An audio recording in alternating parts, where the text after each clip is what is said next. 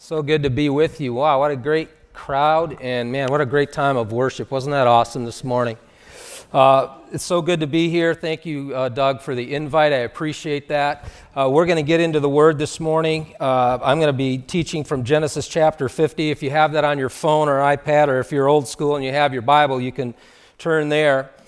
Before we jump into our subject this morning, I thought we should have a little bit of fun together. How many of you believe that guys and gals interpret words differently? Yes. Now, I've run across some words that may confirm your suspicion. Here's the first word, and guys, are we ready with the slides? Ready to go? Here's the first word. It's coming. All right. Vulnerable. For a female, that means fully opening up oneself emotionally to another. For a male, it means playing any sport without a cup.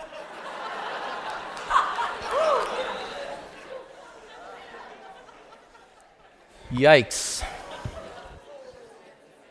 Here's another one. Remote control. For a female, that's a device for changing from one TV channel to another. For a male, it's a device for scanning through all 175 channels every 2 minutes. Right? We got to know what's going on. I want to know what's on TV. Let me give you one more. Flatulence. For a female, it's an embarrassing byproduct of digestion. For a male, it's an endless source of entertainment, self-expression, and male bonding.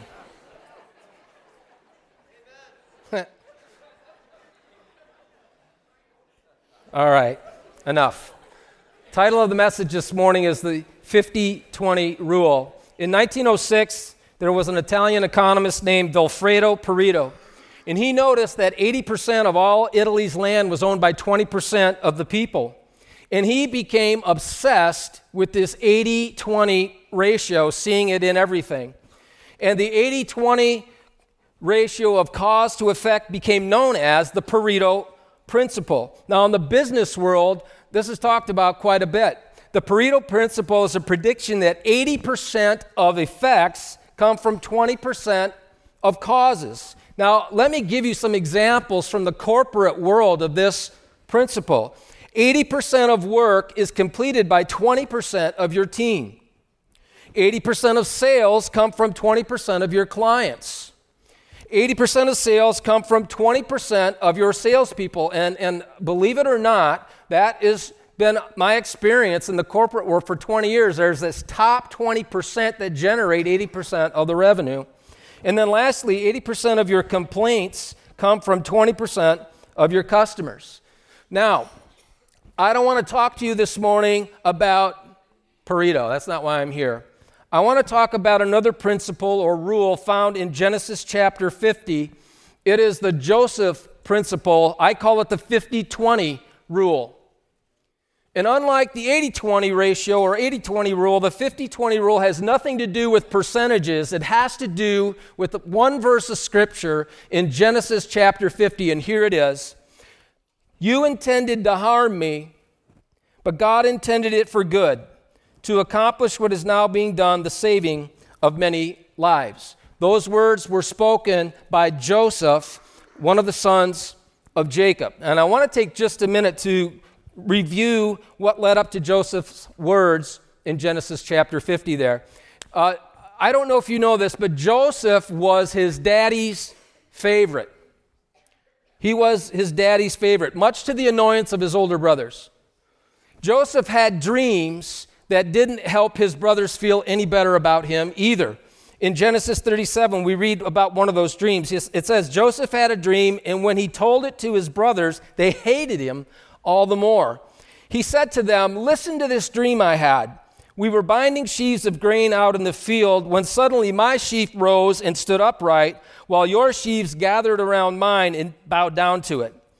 His brothers said to him, do you intend to reign over us? Will you actually rule us? And they hated him all the more. Now, if one dream wasn't enough, Joseph had another dream. In Genesis 37, it says in verse 9, then he had another dream and he told it to his brothers. How many of you think by this time Joseph should have just shut up? Sometimes it's just important to keep your mouth shut. Sometimes you get in trouble. But he didn't do that. Listen, he said, I had another dream, and this time the sun and moon and 11 stars were bowing down to me. When he told his father as well as his brothers, his father rebuked him and said, what is this dream you had? Will your mother and I and your brothers actually come down and bow down to the ground before you? His brothers were jealous of him, but his father kept the matter in mind. So, Joseph is a daddy's boy. He's daddy's favorite. He has dreams that are suggesting that his brothers would be taking orders from him one day. How many big brothers here in the room, if that was your little brother, would want to put little brother in place? Yeah, you'd say, enough, right? I'm gonna do something to this guy. Well, that's exactly what his brothers did, right? They threw him into a pit. They sold him into slavery. And then they told his father, Jacob, that he was dead, that Joseph was dead. So Joseph gets taken to Egypt. He ends up in Potiphar's house. And here's something about Joseph that's so incredible. No matter where he was in life, he excelled. It didn't matter if circumstances were good or bad. This guy had a knack of always rising to the top of wherever he was placed. And that is what happened in Potiphar's house. He excelled. He was put in charge of the entire operation. And so life was good for Joseph in Egypt until Potiphar's wife tried to seduce him. He resisted her advances, and she falsely accused him of inappropriate behavior. And you know the story. Joseph gets railroaded into prison. But here's the cool thing. Even in prison, Joseph excels there, and he rises to the top of that operation. Eventually, he's released from jail, and he becomes the vice president of Egypt, second only to Pharaoh. And while he was in that role, the Lord showed him that there was a famine coming. And he said it's going to be a famine. It's going to last 7 years. So Joseph began to store grain and put enough away so that there was enough food for when the famine hit. Now here's the rub. Food runs out in Israel, and guess who comes down to Egypt to buy grain? Joseph's brothers, the guys who threw him in a pit, the guys who sold him into slavery, and they go down to buy food, and that trip leads to a tearful reunion with Joseph. And later in Genesis 50, we see the 50-20 rule come to the forefront. Joseph said this to his brothers, you intended to harm me, but God intended it for good, to accomplish what is now being done, the saving of many lives. Now, you might be thinking this morning, well, that's a nice story, John. That happened in the Old Testament thousands of years ago. Does that kind of stuff still happen today? Does God take rotten circumstances and turn them into something life-giving and good? Does this 50-20 rule, does this thing even matter to us? Is it relevant? Well, let me say to you, yes, and here is how it works today. You ready? You might want to write this down. God can transform our pain into something life-giving and good if we cooperate with him. He can transform our pain into something life-giving and good if we cooperate with him. Now, let me give you a personal example of the 50-20 rule in my own life. God has taken the painful experience of major depression, of suicidal depression in my life. I was a pastor. I was pastoring a growing church, married to a hot wife, 4 beautiful kids. My church was growing. Everything looked great on the outside, but I was trying to figure out, how can I end my life? On the inside, I was a mess. And in that dark moment, when things were so dark, I had no idea what God had in mind. But God has taken that painful experience and he's used it to do some work inside of me. How many of you know that God wants to work on the inside of you before he works on the outside and through you? God had some work he needed to do in my life, and the only way I think he could do it is me running into this wall of major depression so I would stop and pay attention. But he's used that experience to make me a better person, a deeper person. He's used that awful time in my life and springboarded my wife and I into a ministry we never thought possible. Because God knows how to take the pain in our life and turn it for something good if we let Him. Now, we need to understand something. Here's the hard work part of this. This 50-20 rule is not automatic. It doesn't just happen because God decides to show up and start working in your life and make it all better. How many of you know that you and I have a part to play in the 50-20 rule and that really happening? And I know this about God. We can depend on Him to do His part. You and I have to figure out what our part is. And I'm going to give you real quick this morning 4 action steps, 4 things that you need to do if you're in pain this morning. And by the way, as we were in worship this morning, I have the distinct impression that there are many of you here today, and nobody knows this, but you're in pain. And I want you to know something. God knows you're in pain. And God's up to do it. He wants to do something about that in your life. You might feel hopeless. It might feel dark, but I want you to know if God's in your corner, nothing's hopeless. And He can take that gloom and He can take that pain, and He wants to do that, and He's aware of it. But you have a part to play in getting better. Let me give you 4 action steps real quick. You ready? Here we go. Here's the first one. Understand God is with us when our circumstances suggest otherwise. We need to understand that God is with us even when our circumstances are screaming He's nowhere near you. In Genesis 39, the phrase "the Lord was with Joseph" occurs 4 times. Listen, I want you to know something. The pain that you're going through today is not evidence of God's abandonment. It's not evidence that God has forgotten about you or left you. In Romans 8:38 and 39, we read these verses. For I am convinced that neither life nor death, neither angels nor demons, neither the present nor the future, nor any powers, neither height nor depth, nor anything else in all creation will be able to separate us from the love of God that is in Christ Jesus. God reassures us in Hebrews 13, never will I leave you, never will I forsake you. Listen, no matter what is happening in your life today, you can count on God being with you if you belong to Him. And you need to know that. Secondly, a second action step is maintaining our integrity when it would be easy not to. Maintaining our integrity when it would be easy not to.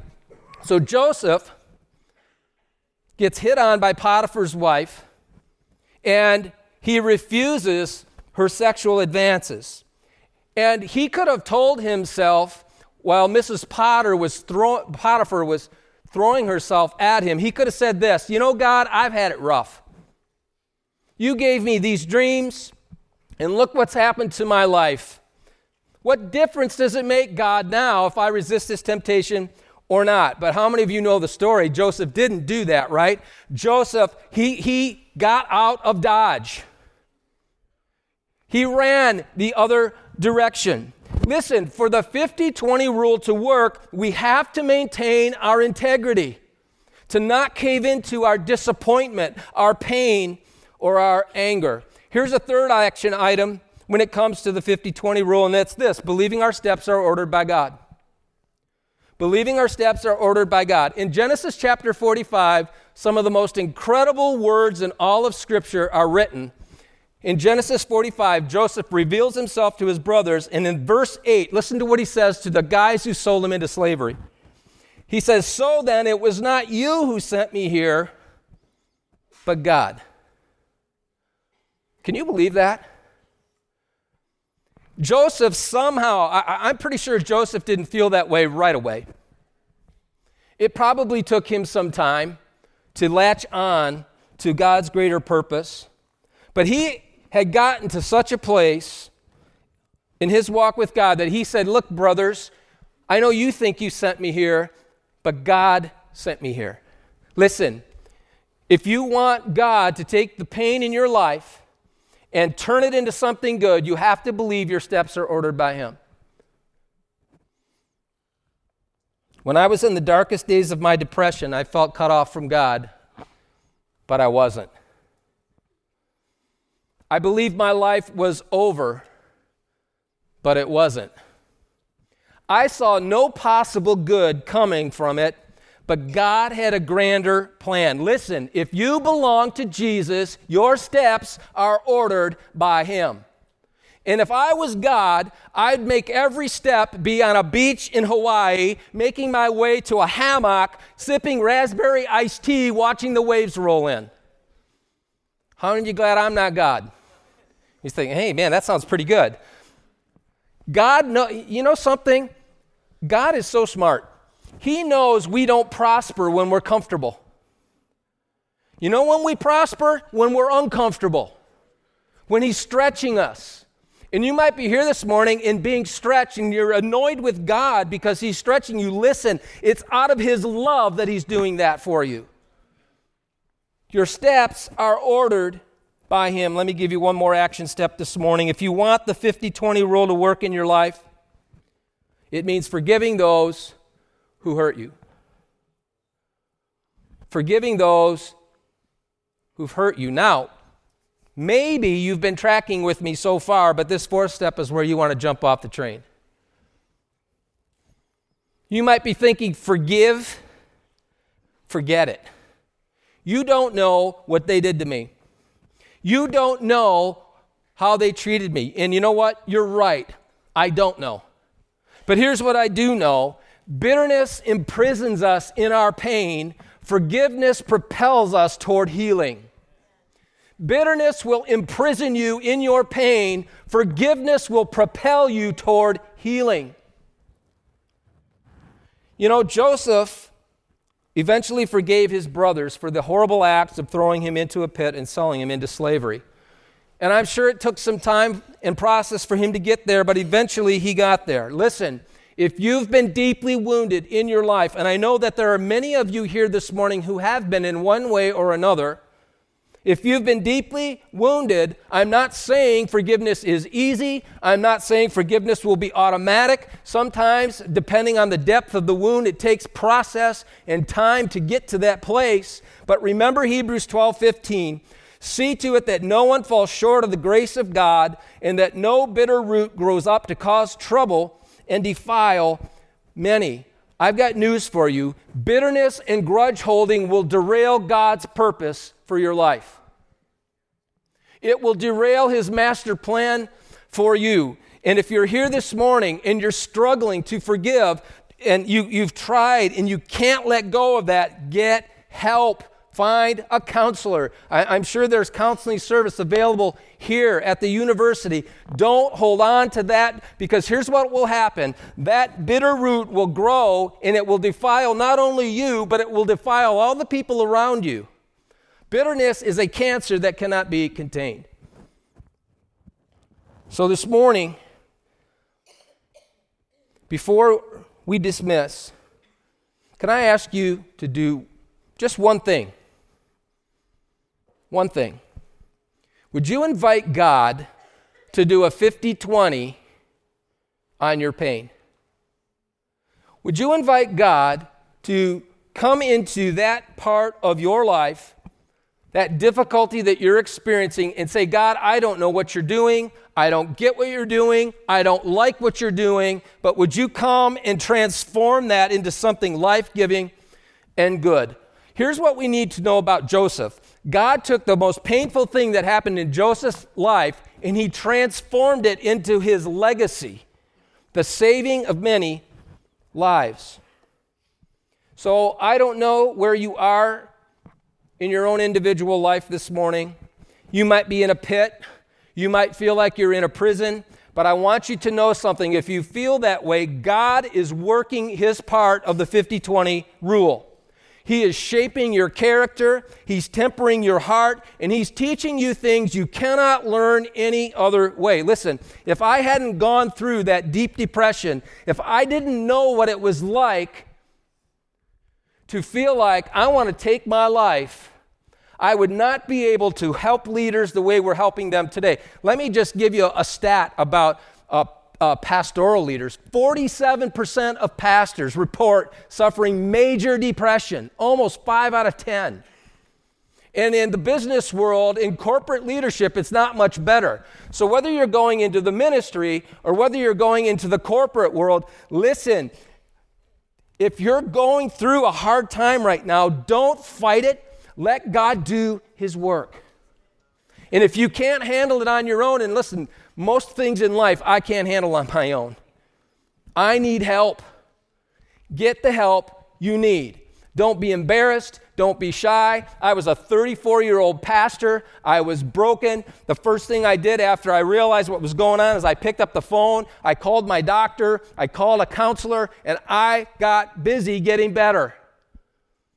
And so I want to encourage you, if you're in that boat this morning, to do the same.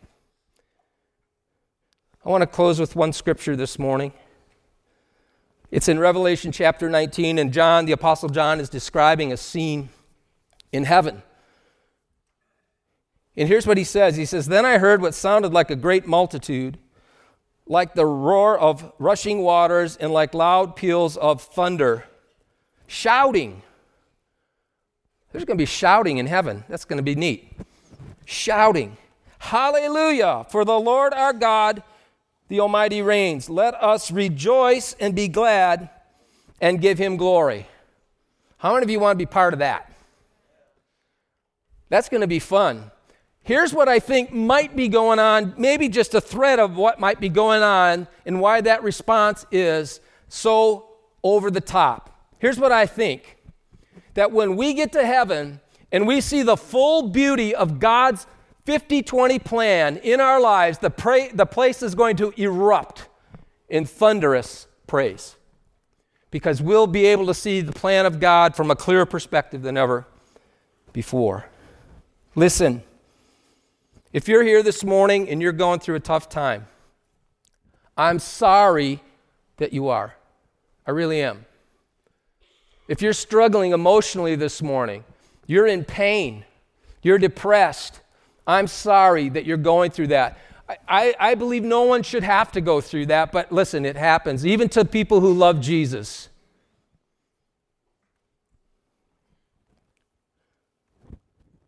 What I said this morning is not an attempt to diminish how you feel, okay? But here's what I want you to know. No matter what you're going through, there's hope. And it's not false hope, it's legitimate hope. It's real. God can take what you're going through. He can use your brokenness. As a matter of fact, he'll use your brokenness and make you a better person. He'll make you deeper. He'll make you more effective. He'll make you more compassionate. When I was 18 and 20 years old, I had about that much compassion for people.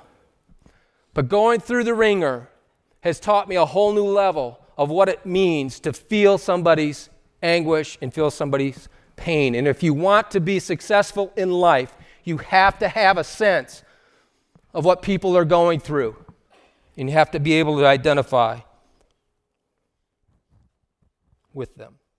So I'm going to ask you to close your eyes and bow your heads. Here's what I want to do. We're almost done. I got 4 minutes left. But I'd like there to be no looking around. I want just a private moment between you and the Lord and myself this morning. And simply I want to ask, how many of you this morning you say, "John, I'm just really going through a tough time right now. Would you just put your hand up and hold it up for a minute so I can see it?" Just hold on to it for a bit. Keep it up.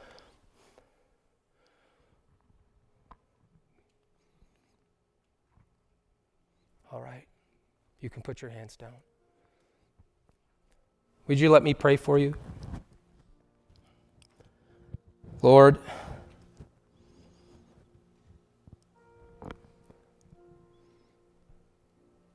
I couldn't count the number of hands this morning. It's too many. I'm so glad, God, you know what's going on. Not only do you know, you care. And you want to do something about it. So I pray for those who raise their hands this morning.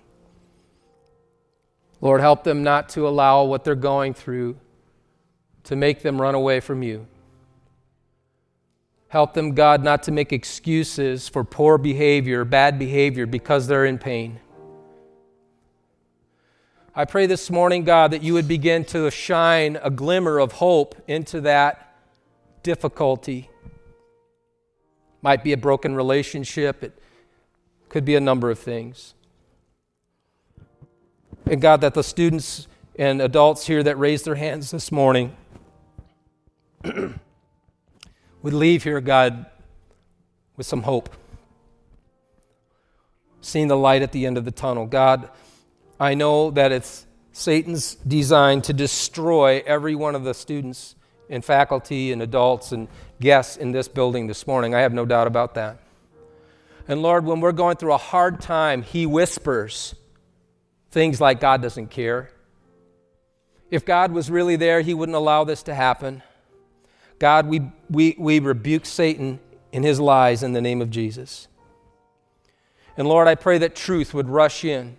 God, I pray that real hope would rush in. God, I pray for those this morning who are in really deep water, that they will reach out for help. God, they will humble themselves and admit, I need help.